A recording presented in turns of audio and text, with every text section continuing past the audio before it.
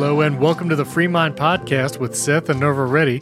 This is Stephen Robles and we're glad to be back after a short hiatus. We have an incredible series of episodes coming in the next few months talking about God and government and kind of all that's going on in culture as well. This week on the podcast, we have special guest Douglas Van Dorn, and he's going to talk with us about QAnon, pandemic, and just general conspiracy theories. It's a really interesting episode, and we have some bonus content in the Patreon this week.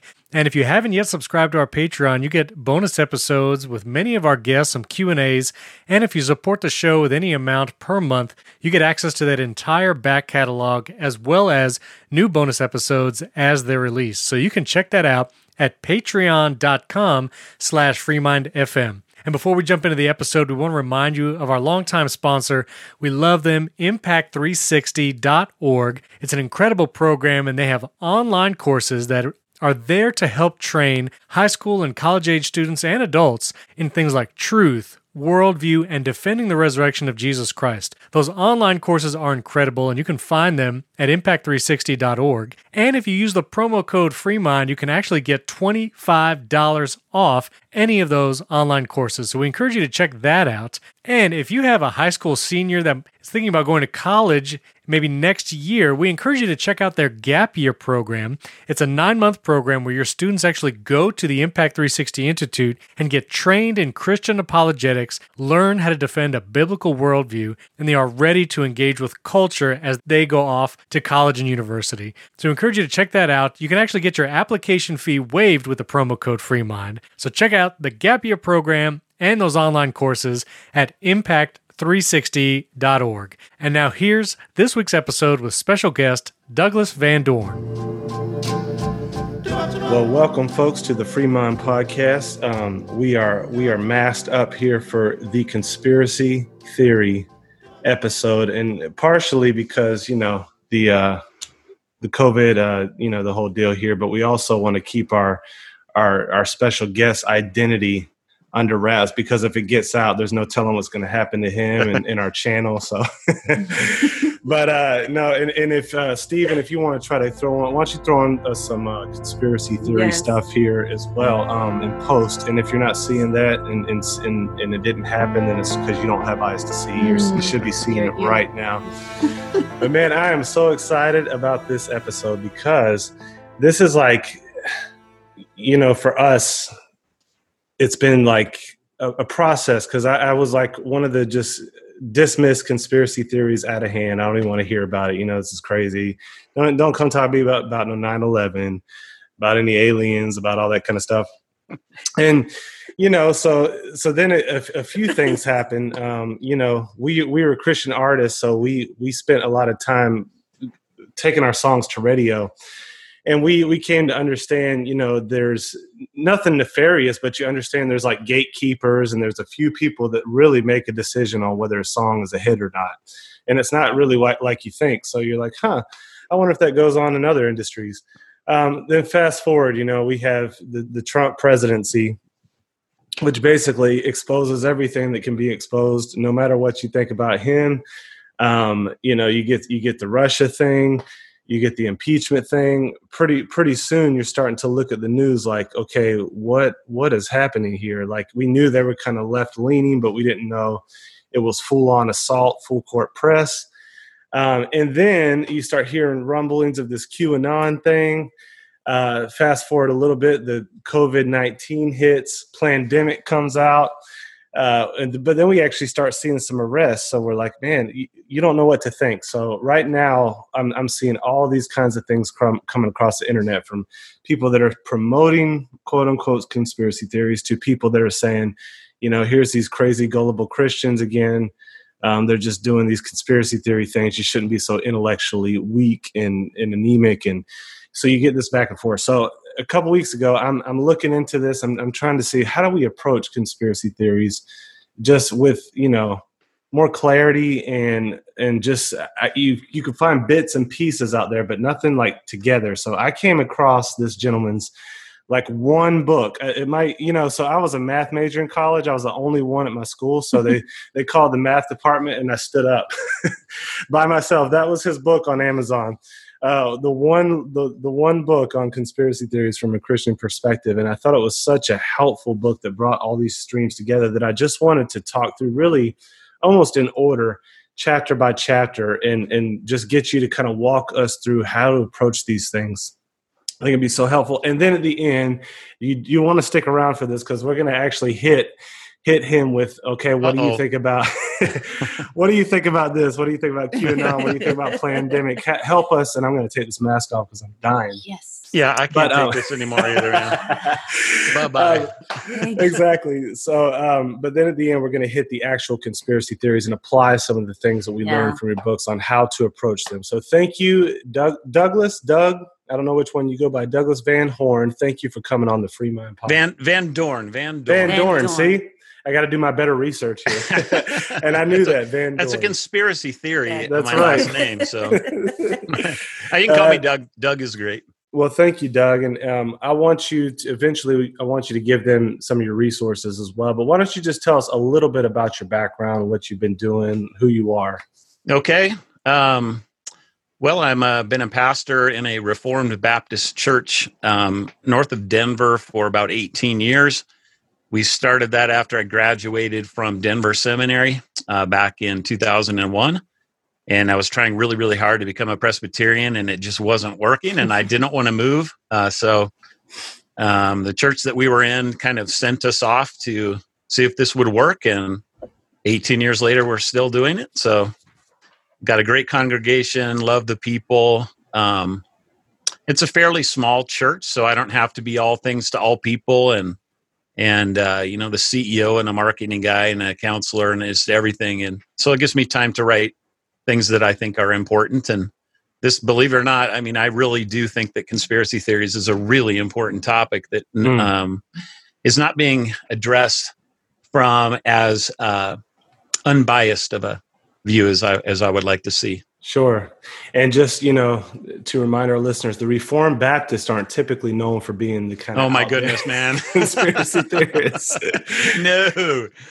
So we didn't go and just get, we're trying to bring you guys some solid guests here. And you really are solid. You bring a lot of depth to this. So just to pop off here then, why don't you tell us, how did you get into this? I know you tell a story about 9/11 and kind of your original approach to conspiracy theories as well, and what led you to kind of research this more in depth. It was probably 5 or 6 years after 9/11, and had a pastor that I was talking to, and I just made some off the cuff comment about how I thought George W. Bush was just such a great president, and he's like, "You're kidding me, right?" And why would I be kidding you? Look at what he did, saved the world from terrorists. And he said, "Dude, they took down the buildings." And I said, "What are you talking about?" And as soon as he said that, I remember in my head going back to about 8th grade and a demolition that my dad took us to, got to see it from the 41st story, I think, of what they call the cash register building here in Denver. And I went back and watched the footage of this. You can find it on YouTube. And I'm like, this is exactly what I was thinking of when I watched the tower fall live on that day. And then, so my thought was somebody just took down the buildings. It wasn't a plane. And then, of course, within hours, they start saying, no, that's not what happened. And it was terrorists. And, the drumbeat of that was so often and so powerful that I just said, yeah, I believe you. Well, here's a pastor that I really respected all of a sudden saying they took down the towers. And so for whatever reason, it just made me question and go, well, what if he was right? So then I started writing a book on the Nephilim in the Bible. I write on strange subjects, a couple of normal ones, but a couple of strange ones. And in that whole world of the giants in the Bible, there's you run across conspiracy theories. Like the big one is that there's all these bones in the United States and of giants that they found in the 1800s and 1700s, and there's thousands of newspaper articles. And where are all the bones? They're like not here. So the conspiracy theory is that the Smithsonian was this powerful organization that had people that would go to all of these sites and then the bones would just disappear. So the Smithsonian took all the bones. So for whatever reason, I mean, since I was a kid, I liked In Search of and these kinds of shows, and so I've just been drawn to the subject. And I thought, back in March, with all the craziness that was starting, we all remember it, and I thought, I've wanted to write a book on conspiracy theories for like 5 years, and I've tried over and over again, and it just wasn't working. And it just came out within like 10 days at the end of March. So providential, right? Yeah, it really was. I remember having that same conversation about 9/11 with some friends when I was touring on the bus. So that's really funny. But, when I finished your book, I said to myself, I've got two groups of people I need to call and apologize to. One, the first group is those that I pushed my own conspiracy theories on. Or the second group is the group the way I've responded to their conspiracy theories. So it's so well written. So I'm so glad to talk with you today. But you mentioned that you feel like conspiracy theories are more common than we think. Can you unpack that for us? Like how common, and how'd you come to that? Oh, well, I mean, I think the very first thing that I have in the book is like this list of just all these conspiracy theories. And that wasn't even, the tip of the iceberg. There's just so many of them out there that I've known about for whatever reason, just because it's a hobby and I like to look into strange things. So that kind of just got me thinking about things like, have there been conspiracy theories in the past, and have any of those proven themselves true? How far back can you go? Is there anybody that's been writing on this subject? And I found, there's a couple of scholars and some good work that's been done, in my opinion. And then my mind went to the scripture and like, are there conspiracies in the scripture? And even are there conspiracy theories in the scripture? So, yeah, I mean, I think that there are a lot of conspiracy theories that are out there. And I think that, and this was my impression back in March, and it's only gotten more confirmed in the last 4 or 5 months, that what's happening in 2020 is just so beyond the pale weird that it's like just this hotbed of fertile soil where any and every conspiracy theory you can think of is starting to be entertained. And then also on the other hand, there's some real pushback from some pretty important Christians to basically say, don't you ever think about any conspiracy theory ever in your life. And I find that pretty troubling too. Yeah, I mean, and that's what you said. I love this part where you wrote, conspiracies exist, not conspiracy theories, but conspiracies. They are real. While obsessing over them can do harm, and even entertaining them can have radical changes on a person's outlook on life, for better or for worse. Not entertaining them can be just as harmful. Yep. When people absolutely refuse to entertain even the possibility of conspiracy, they fool themselves. That's good. And it can be dangerous. Like, think about, I don't think I put this in the book, but it just pops into my head. You think about the 1917 revolution in Russia or something like that. You can think of these all over the place. And if you were not entertaining that somebody might be doing something nefarious, well, we all saw where that ended. I mean, Russia ended up murdering 20 to 50 million of their own people. And, you talked about how another aspect of what Nerva was asking about as well is like how normal conspiracy theories are, like even stuff at our work, right? Like, right. What are some like small level conspiracy theories that we all engage in every day? Oh, I mean, you just think about like, the boss is totally out to get me, man.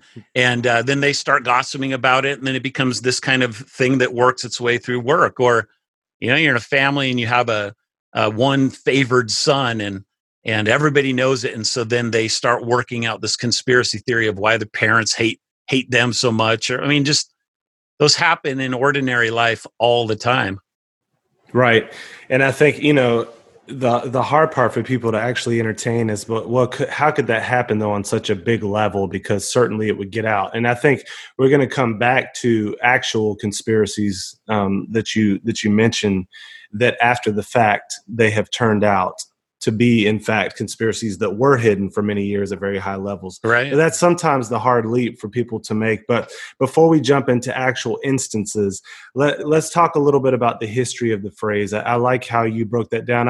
We recently saw, we've been watching these YouTube videos, and one of the common claims is that, well, the CIA invented the phrase in 1967 as a way to ward off any questions or questioning of the narrative that they were trying to put forth. But you talk about that, but can you just give us a little bit about the history of the phrase itself?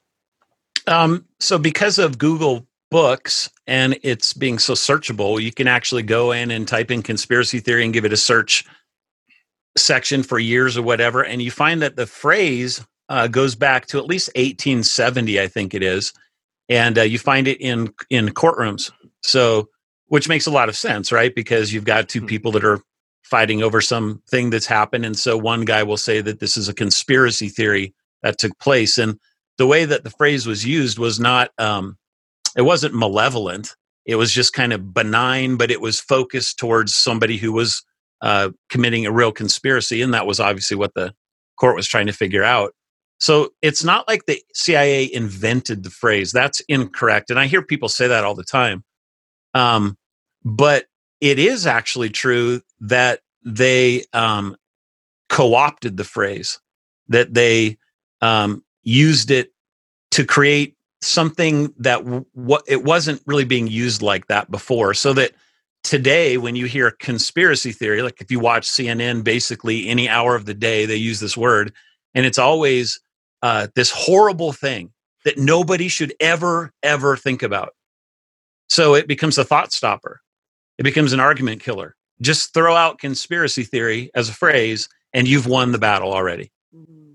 And that was very deliberate. I forget what it was, the document that we have that was unclassified in the Freedom of Information Act that the CIA did. I think it's called Concerning Criticism of the Warren Report or something like that, where they actually come out and tell you. I think I have that as an appendix in the back of the book. Yeah, it is in there. I would recommend reading that too. No, that's interesting. So you're saying that it was around before, but it was benign. It wasn't necessarily a pejorative thing to say, well, you're a conspiracy theorist, or this is a conspiracy theory. But the CIA took it and either weaponized it or subverted the use of it and used it as a negative thing to stop people. That's interesting. Yeah, and the Warren Report, for those who don't know, it was kind of the official report that they did after JFK was assassinated. And the whole point of it was to shut up conspiracy theories that were around right after he was assassinated. People have been doing this with JFK since that day. I asked my dad about it. I'm like, do you remember when this happened? And, oh, yeah, of course, I remember everything about it. And I said, well, did things seem off to you? And he goes, oh, absolutely. Even as we're watching it unfold on the newscast, things it didn't seem right. But so the government comes out and tells you that this is what happened. They find their patsy and it's all taken care of immediately and end of case. Well, people they weren't thinking that was true. Too many things didn't add up. And so the CIA had to kind of find a way to put down the phrase conspiracy theory in order to, what they wanted to do was to stop people thinking about it and disagreeing with what they were saying. Wow. So the term conspiracy theory has evolved over the years, apparently. Do you have a good definition of the term conspiracy theory? I know it means something different today than it did in its origins, but what are your thoughts on defining it or having a good definition of it?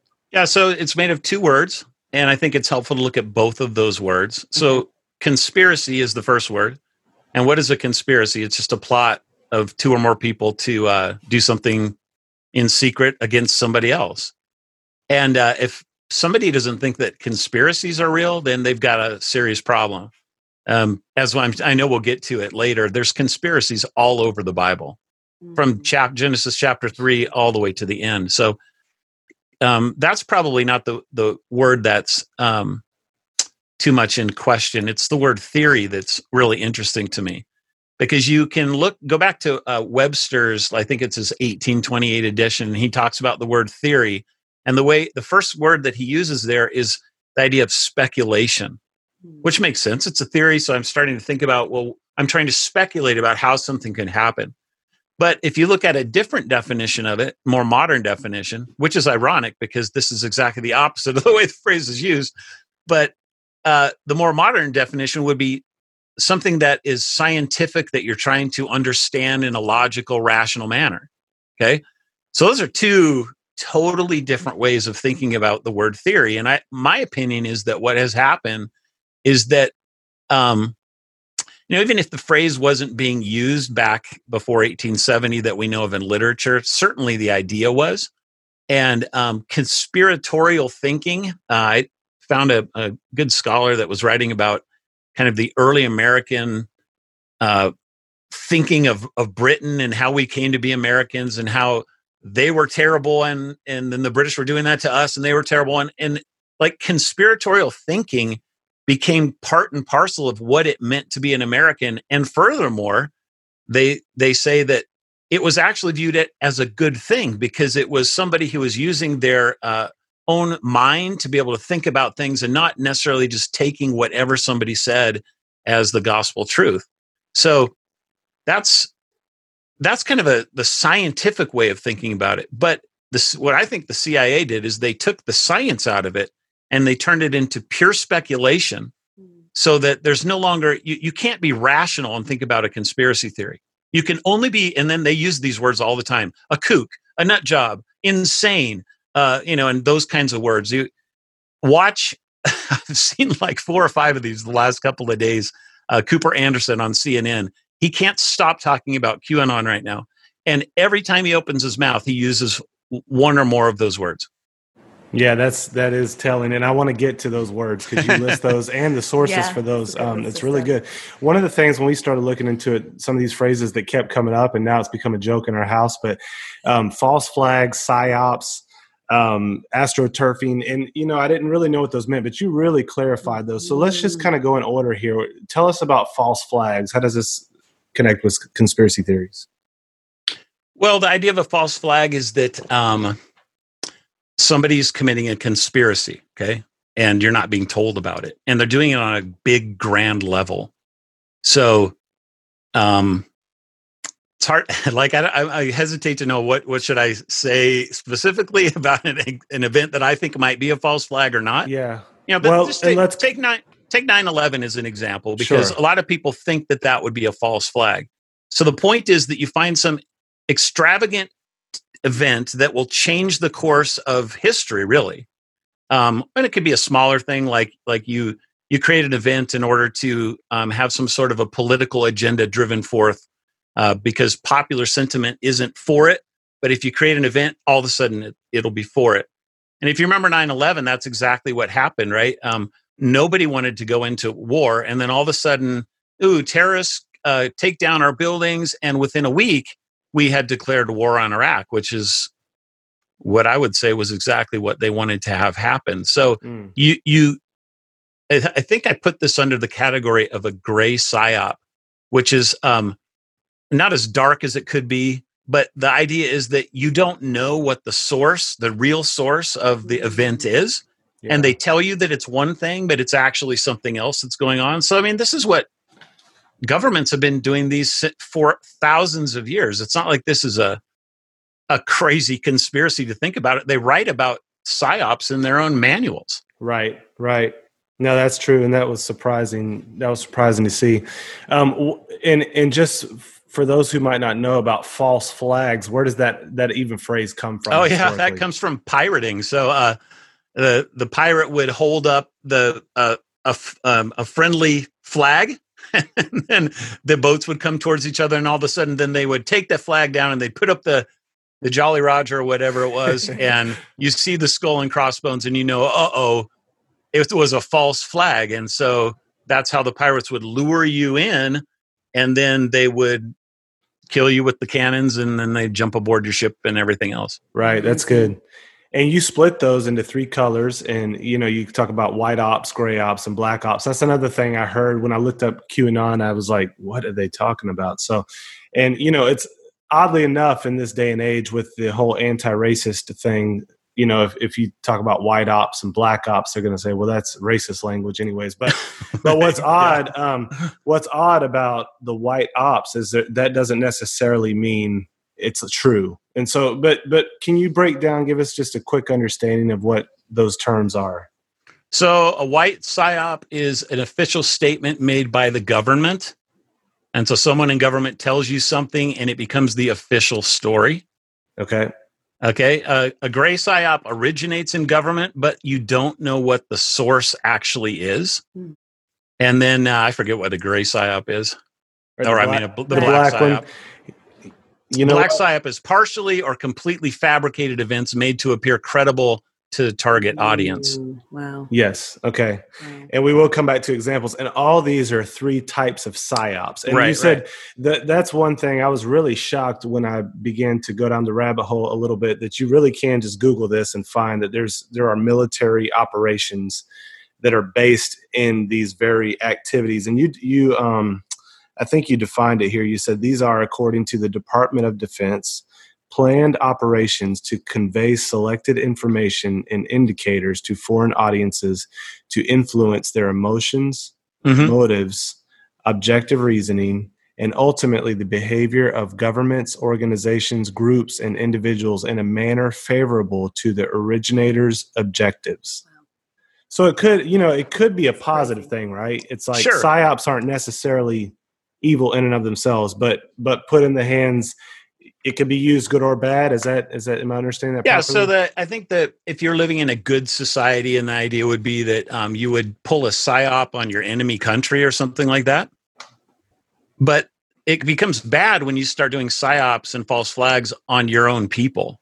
And my opinion is that we're seeing a bit of that unfolding before our eyes right now. No, that's great. Well, maybe this would be a good time then to talk about, what are some examples of these psyops, even historically or even today, that you think, without jumping into, too much of the details? Yeah. So the first one that I talk about, and this comes from a guy named Richard Dolan, by the way. He has like a 12-part series on conspiracy theories. And unfortunately, it's on the Gaia network. So it's like this new agey network. But I think you can get a 7-day free trial from him, and then you don't have to pay him any money. But it's really, really good. He was a Rhodes Scholar until he started getting into the UFO world, and not a Christian guy, but he's absolutely fascinating. And he goes through a lot more than I give here, but he starts off with the burning of Rome and Nero. And so that the story is that Nero wanted to build this huge, massive palace in the middle of the city, and there was no land available. And all of a sudden, this fire breaks out in the exact place that he wanted to build the land. And so almost immediately, people started saying that that the fire was started by Nero himself. So this goes on for a little while, and all of a sudden he needs a patsy. And so he figures, there's a group of people that I think we can say did it, and it turns out being Christians. And so this becomes kind of a precursor to some of the major persecutions that were taking place against Christians right before Jerusalem was destroyed. Possibly, my thought is that Peter himself could have been killed in one of those. So, a bad deal. And we don't know 100% that Nero's the one that started it, but we're pretty sure that Nero's the one that started it. So it would be a false flag, right? He's blaming a different group for something that he did, and he got what he wanted. Wow. On that note, let's talk about conspiracies in the Bible. Can you touch on some of those that you talked about in your book? Oh, sure. Yeah. So the first time the word conspiracy is used in the Bible is in the story of Joseph and his brothers, when he's thrown into the pit, and because they can't stand him. And there's one of your little conspiracies right there, right? Dad likes this kid more than all of us. Yes. So what do, they conspire against him to kill him. And then if it wasn't for Reuben, the oldest son, saying, no, let's just hand him over to slavery, they would have killed him. So they conspired to kill him. And one of the things I think is interesting is to take a story like that. And so there's one son that wasn't in on it. and it was Benjamin, Joseph's younger brother. And imagine being Benjamin and you find out that your brother's alive and then going to tell your dad. Oh, yeah. Okay, so what would Jacob say? He'd be like, I don't want to hear any of that conspiracy theory thinking. He's dead. Oh, Isn't that what he would do? Yeah. so true. Yeah, man. So crazy. that's kind of the power of the way that a phrase could be used to hide something that was actually true. He really wasn't dead, but that's not what Jacob thought. And he, it's like, how did he finally come to figure out that his son wasn't dead? Like, he didn't believe it. It takes a couple of years for this all to unfold with the brothers going back and forth to Egypt. Yeah. And he finally says, okay, I guess I believe you now. I'll go down there too. Wow. That's the power of needing to have your mind awakened to something that's actually true, and how hard it is. Amazing. It's, what's that quote I read that said it's easier to fool someone than to convince someone that they've been fooled and try to change their mind from that. So powerful. Amazing. Yeah, for sure. Well, and you in your chapter on that, and I just want to encourage anybody to grab the book. We're just kind of touching each point. It's totally worth it. But you have a whole chapter on conspiracies in the Bible, and you go through different examples and talk about even the crucifixion. The leaders had conspired. But jumping into you mentioned a couple people as you begin to, I guess, lay out how we can evaluate conspiracies. You talk about a lady named Cheryl Atkinson, I believe, who was a 5-time Emmy Award winner and recipient for outstanding journalism with CBS News. And, I guess I'm assuming it's a she, right? Yeah, it is. Right? Yeah. And she said, she asked questions like, man, what would you do if you discovered everything you thought was true was false, and a carefully constructed narrative by unseen special interests designed to manipulate your opinion, a Truman Show-esque alternate reality all around you. And she goes on to talk about the power of propaganda in the news from firsthand experience. Will you just maybe briefly tell us what are some of the, I guess, what is propaganda, and what are some of the items she says to be on the lookout for in discovering, like when you can kind of know, okay, there's a good reason to think I might be being propagandized in this moment. Yeah. So, propaganda is a way, it's kind of like a false flag. It's a lie that you're being told from an official source about something that's happening when it's not, or somebody did something when they didn't. So it's it's fooling you through the medium of whatever communication medium it happens to be, newspapers. It's funny, there's a quote I found about Thomas Jefferson. Thomas Jefferson talking about how a person would know more about reality if he stopped reading today's newspapers than if he reads them. Like, that's forever ago, right? So it could be our newscasts, it could be the newspapers we read, it could be censorship going on and our social media platforms. I was actually destroyed by Facebook last week, 13 years, and with no warning, no reason, no justification. I was just gone. Really? Yeah. Wow. Oh, yeah, I'm still fuming about that. So unbelievable. That's the propaganda. Like they don't want certain things to be talked about, and so they shut it down. They lie about things that are happening, and it's not good stuff. So, well, and again, that's what I think is opening people up to at least entertain it, because we're seeing so many obvious examples of that nowadays. And even we posted something on Facebook just when the 9 doctors, we're talking about hydroxychloroquine. Right. And all I did was I didn't know the facts of the case. So I simply put it up and said, I said, Facebook, stop censoring us. Let us listen to it and decide for ourselves. Mm-hmm. I said nothing about the truthfulness or veracity of the claims themselves. Well, they flagged it that day, false information, and then took my whole post down as I was interacting with people. Yep. Just on the nature of censorship. And, when you keep getting that kind of stuff, you're like, okay, this is something about the official narrative is askew. And so I think we, it would be to really shut down all critical thinking faculties at this point to say, yeah, the official narrative is usually or almost always right. And so that's crazy that I didn't know they took your post down. Now you also connected propaganda to Hitler's Germany, and I've heard that this is the case, that even some of the peoples that worked for his was it called Ministry of Propaganda or something? The Ministry of Propaganda, right? Yeah, so they came over after the war, and instead of being put to death, some of them were actually put to work by the CIA. Can you tell us a little bit about that history, and is that actually true? No, that is actually true. There were hardly any people that were put to death in the Nuremberg trials. It was a handful. And we just assimilated a lot of Nazis into every level of our society because they knew so much about, science and the bomb and the things that they were working on with genetics and all this just all sorts of things. And so this is an incredibly important thing that happened to our country that nobody knows about. And I tend to think that it was kind of when we really got off the rails as a country. So it would be back in the late 40s and the 50s. Wow. Interesting. And some of them that were trained in PSYOPs, did they help develop some of the programs over here in that way? Oh, yeah, absolutely. Yeah. Interesting. Okay.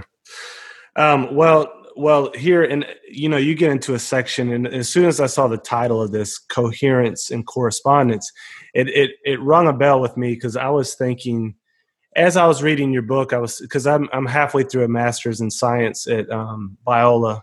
I've been halfway through it for like 10 years, so I'm doing the slow route to finishing up here. But anyways, I was reminded from my class in epistemology that the two ways, two theories of truth is coherence and correspondence. And basically the whole process that we were learning about in this book is it's really the scientific method. So you're taking, comparative theories that are trying to explain the same data subset, and you're comparing plausibility between each, and you can bring all sorts of things to bear, but it basically funnels down to coherence as a necessary but not sufficient condition for truth, and then correspondence, and then the best explanation of those data. And so in that sense, I think conspiracy theories done rightly can just be another application of the scientific method. But can you maybe say something about coherence and correspondence and falsifiability with regard to conspiracy theories? Yeah, so you want the whole point of this part of it was to kind of use the word theory in that scientific way instead of in the speculative way. So can a Christian actually think about conspiracy theories in a way that's meaningful and helpful instead of just getting stuck in, I've read something and now my mind just wants to go in a million different directions. So I kind of just thought about those, the theories of truth and what is coherence? Well, it's the idea that that all of the facts make sense together. Okay. That should seem pretty obvious. Like you don't want a conspiracy theory that's just got a million holes in it. Why would anybody want to hold to that? So I think that a lot of conspiracy theories, even that aren't true, probably have a pretty high degree of coherence. The problem is with a coherence theory of truth is that it can end up being a circular argument, and it can be a really complicated one. So A points to B, and B points to C, and C points to D, and D points to E, and it just goes all the way around. But at some point, Z goes back to A, and there's not actually any correspondence to reality. It's just, if you've ever seen the movie Conspiracy Theory with Mel Gibson, there's kind of a lot of this going on in his head. He's just pulling from every conspiracy theory he can think of, all the things that kind of make sense in his head. So it's important that it's coherent, but you need to have actual correspondence with reality. It needs to actually be true. And this is where doing just work on looking up Freedom of Information Act stuff can be helpful. If you're looking into some sort of a government conspiracy, what kind of facts can we actually learn that is out there that they've told us about? Not that you can necessarily believe everything that even they put out, but at least you can do some rational scientific investigative journalism into thinking about the theory and find out if there's any correspondence with reality that's going on. Like the Pizzagate thing is a really interesting one. For people that don't know about this, it's the idea that, and they're mocking it big time right now in the mainstream media. But it's the idea that Hillary Clinton and John Podesta and his brother and the Obamas were probably, if we say too much, we'll get this thing taken down on YouTube. You might want to actually cut this out, honestly. Oh, wow. But yeah, if you want to keep it up, take out those names. So the Pizzagate thing is the idea that, or maybe I should not even say that, just the pizza thing. Right? Like, it's sad that we have to talk about this, but that gets back to the censorship and the propaganda. But it's just this idea that people are using code words that were taking place in emails to traffic children and to do even worse things than that. And you can look into this, and it's not hard to find, for example, the artwork that's in the Podesta home that's just incredibly disturbing stuff that you go, this is real. That's a real thing. It's not somebody making it up. And then you start asking, well, what would cause a person to have art like that? And you just go off on that. So it's just kind of investigating into something to see if it's plausible in the real world. And then falsifiability was kind of the last main one that I talked about. And I thought about that because of what's going on with Q right now. I thought, and this was not mean. I've looked into it quite a bit since then, and I'm more confirmed in this idea that there's such specific things that are being said that they can either be proven true or false, like right now, or within a very short period of time. And I really like that for any conspiracy, but it's very rare to find that.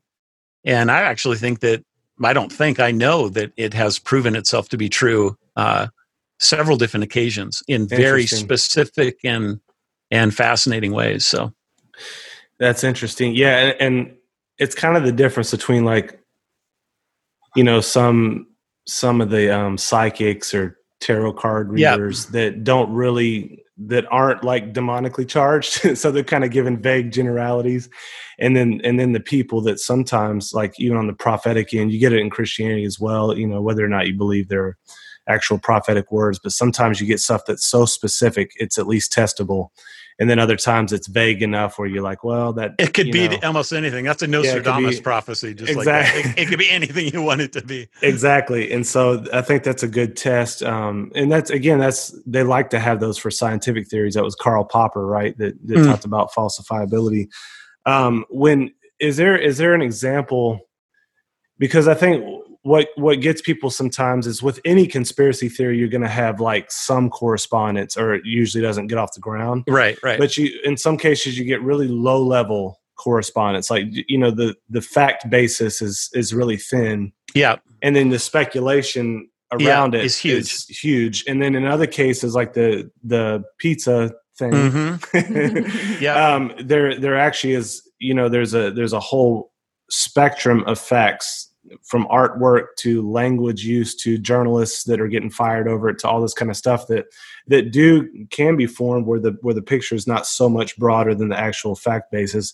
How do you help people navigate through that so they're not just kind of wildly leaping to conclusions on threadbare evidence? In some ways, this question gets really to the last chapter, I think, and just what conspiracy theories can do to you, and what not believing in conspiracy theories can also do to you. But you're really focusing on the first one. And my thought is that if something has just a little bit of correspondence that you can prove, and there's a ton of speculation, and you've looked into it, and you're not just speaking as somebody who's ignorant and knows nothing about what they're talking about, that's like a really key thing. Then you shouldn't hold to it very, very strongly at all. Like, you should be willing to say, I don't really care if this is true or not, instead of getting so wrapped up in the thing that it ends up damaging you. That's good. So, rather than just like maybe posting stuff right away on Facebook, if you look into it a little bit, you say, hey, this is plausible. It has some stuff going for it. Just maybe being nuanced as Christians instead of just kind of wholeheartedly latching on day one. Right. We don't want to be seen as people like this is a legitimate concern that I've read with some of these people trashing conspiracy theories. It is true that you don't want to be gullible, and you don't want to be showing the world that like you're obsessed about these things that aren't even provable at all. They're not falsifiable. They like we know almost nothing that corresponds to reality. That's not the way Christians should behave, not only in public but with their families and with their own individual selves when they're in their own minds thinking about things. Like it's not healthy. So good. That's good. One of the things you talk about in your book is astroturfing. Can you explain what that is and how that relates to this topic? How do we identify it too? How do we find it? So this is in Cheryl Atkinson's. I highly recommend this. I posted it like 100 times on my Facebook that no longer exists. Jeez Louise. So Cheryl Atkinson, and it's called Astroturfing, and it's a TEDx talk. Okay. So it's only like 15 minutes long, and it's just excellent. By the way, she interviewed the president just like 2 months ago. So she's really a big league investigative journalist. Okay. But she talks about how astroturfing is like this. They make you think that it's a grassroots movement, but it's not grassroots. It's a perversion of grassroots. And so you find it on like Wikipedia when you're reading some kind of like a article on maybe a drug or something like that. Okay. And then it'll give you all these facts. Well, Wikipedia can be edited by just about anybody theoretically, but these pages, you couldn't go on there and do anything with it. Like it's off limits. And they have people that are paid to say things in these articles that are just not true, or that they'll make fun of something. So one of the things she talks about is, and I thought this went over straight to conspiracy theories. They do this in astroturfing all the time. If you're reading something and all of a sudden you come across the language of crank, quack, nutty, lies, paranoid, pseudo, conspiracy theory, you know that something's not right here, because it's an ad hominem. It's not a logical way of thinking about something. So they're just attacking the thing and making it sound like it's kooky when the reality is actually probably the exact opposite. That's the biggest one that I found in her talk, that I thought that's really excellent stuff. So people can watch that. I highly recommend it. Yeah, maybe we'll link that. We'll link that in the show notes as well. It made me think of, like, I've heard of this happening with artists, like where major labels, they sign an artist, but they put them through the indie artist. Like they make them look like they're this undiscovered, not person, but they put all this money behind it and all this marketing behind it. They're actually on the label, but it's like a ghost thing to make them get the swell of grassroots. And it kind of made me think of that whole process. You also mentioned Richard Dolan's list, and maybe we can link a couple of his. Is there anything you would want to point out from his kind of talk as well? When you mentioned Addicts, is it Atkinson or Atkinson? I think it's Atkinson, but I don't know. Okay, it's a tough one. So she, when you talked about the quacks, it was funny because I remember, and I will ask you about this later on, the pandemic thing and the 9 doctors. But the day after the 9 doctors did the thing in DC, maybe 2 days after, but Huffington Post, I was seeing this article go around the whole web, and it was saying the 9 quacks. And so immediately when I saw that, and you're exactly right. In most cases, you barely saw an argument against what they were actually saying. It was all aimed at the person, which is ad hominem, the Latin for of the man, and which, people that used to take logic class in college would know that was a lot informal logical fallacy, but it's very effective, unfortunately. But yeah, if you got that list there, go ahead. So he's talking about how to spot a false flag, and he gives just, I don't know, it's like 5 or 6, 7 things, which are interesting. So just think about something like a 9/11 or a mass shooting that you find, and he points out that you don't want one of these. You want to have more and more of these. The more you have of these, the more certain you can be that something's not right here. So he talks about something that's spectacular and emotional or traumatic and unusual event. Okay. Something that gets instant media saturation. Something where the case is quickly closed. Somebody is found to be a convenient scapegoat almost immediately. And then you have a decisive and negative government action taken. And then you have anomalies and questions almost immediately arise. And then his last one is ask yourself who benefits from what is taking place before my eyes. Yeah, it's really fascinating because not many people are thinking about, well, how could I think rationally about a false flag? You know, they just either dismiss them as all that's impossible or everything's a false flag. Right. And then they go off into speculation and things that might be coherent, but that might be it. Yep, that's so good. Did you have something, Dave? Yeah, I think in your book you touched on how sometimes people enjoy diving into conspiracy theories to kind of imagine, just kind of take control of issues going on in our day, managing it. And you also give caution to how not to be swept away. I mean, it could bring anxiety. We don't want to be that guy. We don't want to be that guy. And also in the age of lots of mental health and anxiety, and it can get really dark. Quick. I know when I've had too much of this kind of stuff, you know, and I need to take a break, but you really give great counsel on how not to let it take over. So I'm just thinking about where I put this in the book, and it was right after Dolan, but it's actually right before talking about what you're bringing up. And it's this idea of neutrality. And it's what you just said, Seth, that reminded me of it. That when you're looking at something that claims to be neutral, but it obviously isn't, there's some sort of like either self-deception going on there or a deception towards me going on there. And I've always found it interesting that there's a certain group of people that will just come out and admit, yeah, this is what I am and this is what I believe, and I'm not ashamed of it. And there's other people that come out there and they try and say, I'm neutral about everything. I don't have any agenda. I don't have any biases. Like, you need to be self-conscious about what it is that you believe.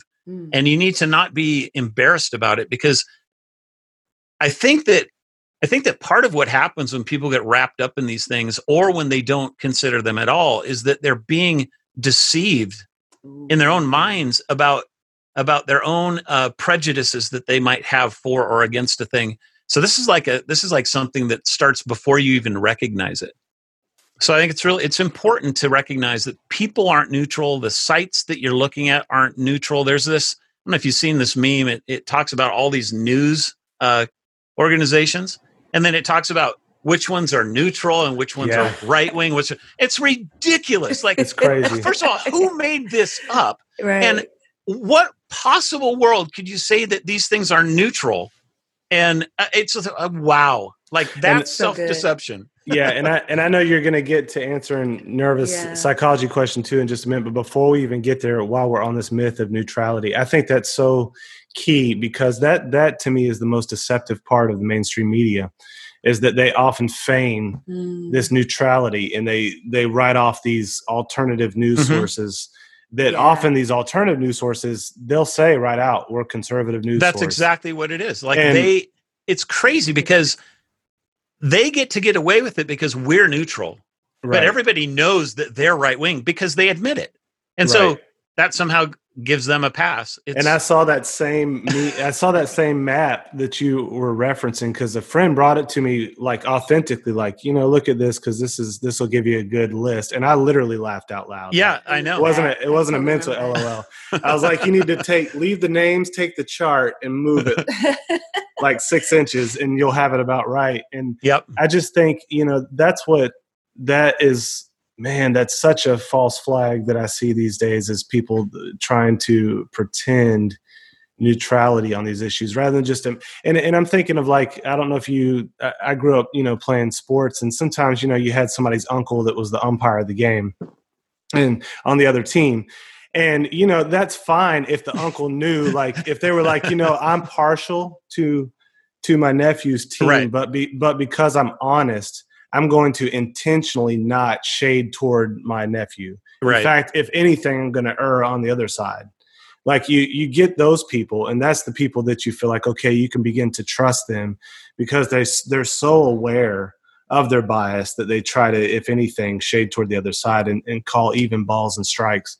And that's why, I think it's such an important thing to realize who those people are. But sorry, you can get back to answering. Well, you're bringing up the idea of a conflict of interest, right? And I bring that up, I think, earlier in the book, where there's some real problems that are going on with our media when they're hiring people that worked for the CIA or the FBI or, name it. as both commentators or journalists, or these special guys that come on and they're the experts. Like, there's such a massive conflict of interest there, and people didn't even know who these people are, and so they just kind of take them. Oh, he must be famous and know what he's talking about, and it's exactly what we're talking about. And then when you feign the neutrality on top of it, you can get away with almost anything. Well, that and you mentioned, I think it was Operation Mockingbird, where they did that intentionally. Was it in the 60s or something like that, 50s and 60s? Well, I think it's still ongoing. Right. It came out in the 70s, and they were doing it probably between the late 40s all the way into the early 70s, at least as far as what we officially know. And then also, I have seen videos where it said the CIA intentionally, planted higher level people at Disney and all these kind of high level media corporations to even begin, like gray ops, to form people's way of thinking. And they did this, and it's not like this isn't a conspiracy theory. This is coming from their own documents, their own people testifying to Congress, and so all you have to do is go back and read the transcripts or watch the things, or look up the information that we have. It's interesting, and people just don't do that. They're lazy about it. Right. It's much easier to watch the next Netflix series. But yeah, so back to Nervous Question, not becoming that guy, not getting pulled into the rabbit hole. What are some things, especially as Christians, you think we can do to stay mentally healthy as we do entertain some of these things? I think it's important. Like, this is really why I wanted to write the book. So I started thinking about the fruit of the Spirit, patience and love and kindness and gentleness and self-control. And then I started thinking about, what do some of the people that I know who obsess over conspiracy theories, at least from time to time, and sometimes a lot, like, what kind of things are they exhibiting? And I see things like worry and fear and anxiety and obsession over things and mistrust. Think about Alex Jones and mistrust. He doesn't believe anything that he sees. And then anger. I think about Alex Jones with that too. Like, the guy he's bombastic. He's an angry person. People get frustrated because they can't do anything. And like, this is the opposite of the fruit of the Spirit. I think a lot of people, when they think about some Christian writing a book on conspiracy theories, like, this is probably what they would think about. For sure. That's good. And it's true. And it's things that we need to be watching out for, which means that you have to be, again, self-aware. What's this doing to me right now? And if you find yourself at that place where you need to step away, step back, get out of the world of conspiracy theories and go ride your bike and go climb a mountain and do whatever you need to do. Yes. See the view. So good. I thought that was really helpful too. You put it back in perspective to say, we as Christians, we have the comfort of knowing God is on his throne, and we really have to make that practical, that at the end of the day, we can trust that he's going to bring, no matter what conspiracies actually go through, he's going to bring it about for good of those who love him, called according to his purpose. And I like that practical element. I think that day, even after I read the book, I went out and just did something for fun. So the book was too much for you. Yeah, man, it was just too much. Couldn't handle it. But go ahead. Yeah. On the other hand, and this is what I wanted to add to the book. So that's what I think. This is what I think you'll see Christians talking about in their pieces on the internet that have been coming out. They'll at least bring that kind of a thing up. But what they're not talking about is what can not thinking about conspiracy theories do to you. Yeah. And there's some things there that I think are pretty important. I've noticed a real condescension in people that refuse to entertain conspiracy theories, or that get mad that anybody would dare to think about this one. And it's a smugness. It's a I'm better than you are. And that's pride. That's not a good thing that it's creating in your heart. And maybe the reason is because deep down that there are conspiracies, and you might even know that something is really wacky right now. And for whatever reason, you've just settled on the fact that no, Christian can't talk about this. We can't think about this. And another thing is that there are a lot of Christians that are thinking about this subject right now. And that I know personally, because like I'm one of the few people I know that has come out and even talked about it. I get letters all the time saying, thank you for at least saying something. I feel like I'm not alone. And when you got people in churches and they feel like they can't talk to their pastor about these kinds of things, that's not good.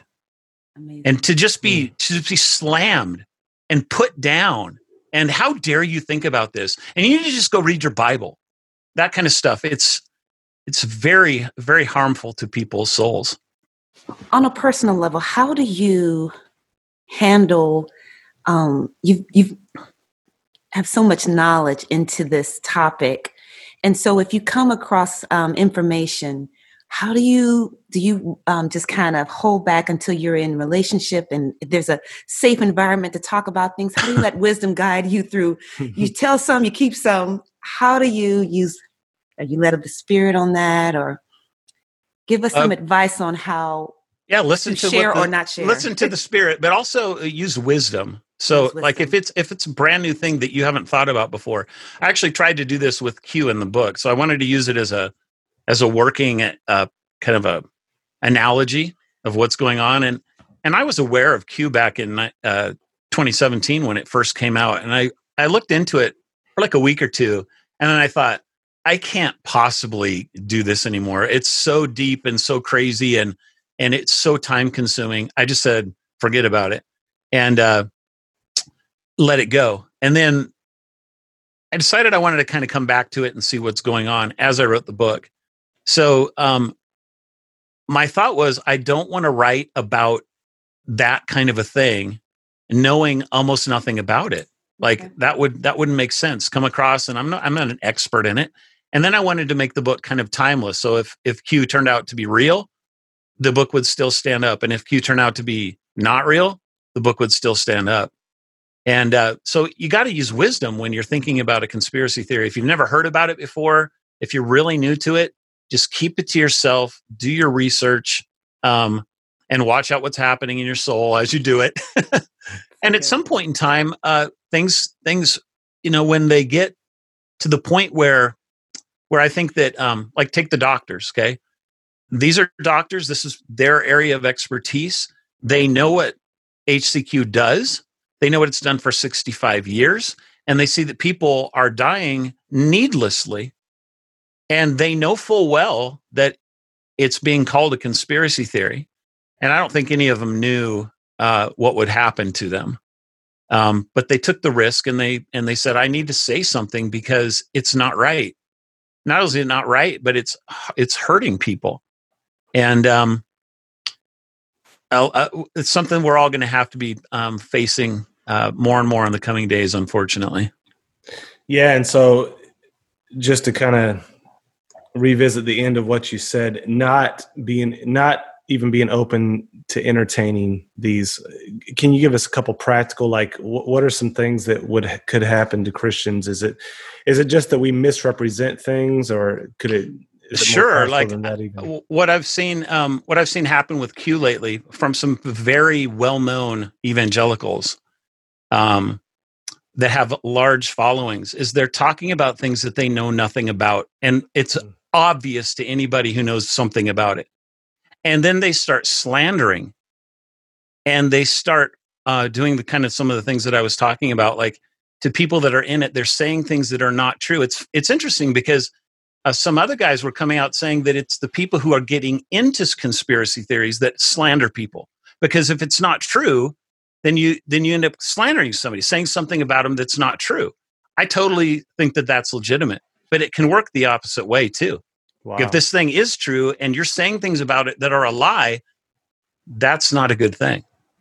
So I've been actually really troubled by the way that Christians have been handling really most of 2020, from Q to the plague to the rioting. We're not doing a good job of being balanced in how we're discussing these things. Wow, that's a really good point. And I can't remember if you said this explicitly in the book, but something that popped in my head or came from the book that was another way of thinking of conspiracy theory is to just dissent from the official story. like an alternative narrative to the official one that's coming across, whether it's through the media or government. And I think when you put it in those terms, it just says we need to really wrestle this out. And I think exactly what you're saying is people that do know, they have looked into these cases when they see the church just buying gullibly into the official story and then shaming those who don't. It really, I think, for non-Christians, it becomes another reason to not trust Christians. Absolutely. And for Christians, it becomes a reason to say, man, I don't know that I could be part of this church. Like it just, if they're missing it this bad on this obvious thing that only takes 2 weeks of study, then maybe they're getting the whole cosmic story wrong. Go ahead. I'll give you a good example. Church that some friends of mine were visiting, and the church had a meeting over masks and how they're going to deal with coming back to church now. And they decided they were going to go hardcore on everybody's going to wear masks, everybody's going to social distance and all this stuff. And one guy got up, and apparently he was really gentle and nice and respectful to his elders. And he just said, I just want you to know that some of us don't agree with this. And is this something that you guys could rethink and take into consideration, some of us? And their immediate answer was just to put him down. No, we will not. And don't ever bring something like that up again. So yeah, it's exactly what you're talking about. You know, I don't know if you want to end this part of the discussion or not yet, but yeah, we can end this part before we jump into I think this is a good segue because the way that I end the book is I get frustrated. Like the Bible says that we're all sinful. Yeah. We're all evil. Every one of us. There's no one good, no, not one. And if that's what it tells us about ourselves, and then we're not willing to entertain even the idea that conspiracy theories could be true, how is that meshing with your view that you yourself are evil? And, at the end of the day, the Lord Jesus died on the cross because we all had our part to play in his death. We all conspire against him all the time. Every day of our life, we sin against him. And that's a conspiracy against the God of the universe that I commit every single time that I sin. And if he did that so that I could have life, as horrible of a person as I am, why is it that we as Christians have, in some circles, have become so cynical to the idea that there are real conspiracies that are in this world that mean us harm, and that we are not allowed to talk about those things? There's just a massive disconnect going on. And I think that it starts in some ways with the individual not internalizing what they've done to God. Wow. That's an interesting take. Well, thank you so much for, and like I said, you have a podcast as well, right? Oh, we haven't done anything with the Paranormal podcast for a while. I just started one on the Angel of the Lord. I just finished a book with a buddy on that, and I might end up doing a podcast. Somebody's asked me to do one on a few things on giants in the Bible.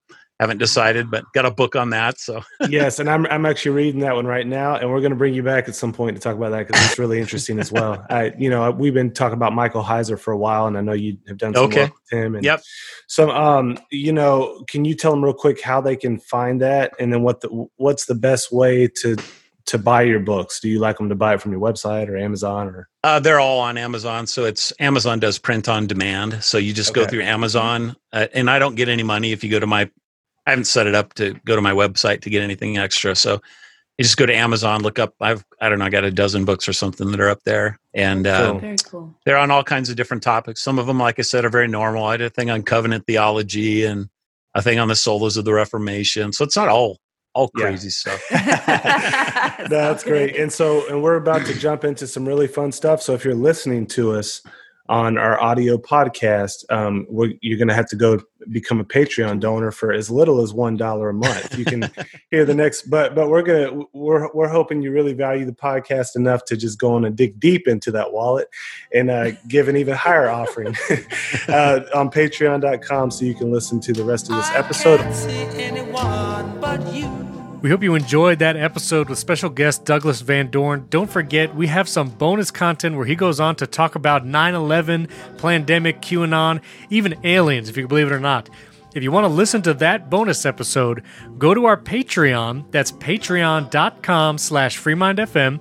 There's a link in the show notes of your podcast player that you're listening to right now. And if you support the show with any amount per month, you get access to this week's bonus episode and all the past bonus episodes we've had with special guests. We encourage you to do that. Also, we'd love to hear from you on social media. You can follow us on Instagram and Twitter at FreeMindFM. And you can also like our Facebook page, Freemind Podcast FM. We're going to be doing some Zoom calls in the near future with special guests as well that could be open if you're interested in joining those. So keep an eye on our social media as we announce those. If you haven't gotten a chance yet, we'd appreciate a 5-star rating and review in Apple Podcasts. That helps us get discovered by more people looking for this content. And you can actually watch this episode and our previous episodes on the critical race theory on YouTube. You can go to our YouTube page, youtube.com/freemindfm. You can actually subscribe to our YouTube page at youtube.com/freemindpodcast. And you can watch this week's episode and some of our recent episodes there. Thanks for tuning in. We can't wait to join you soon.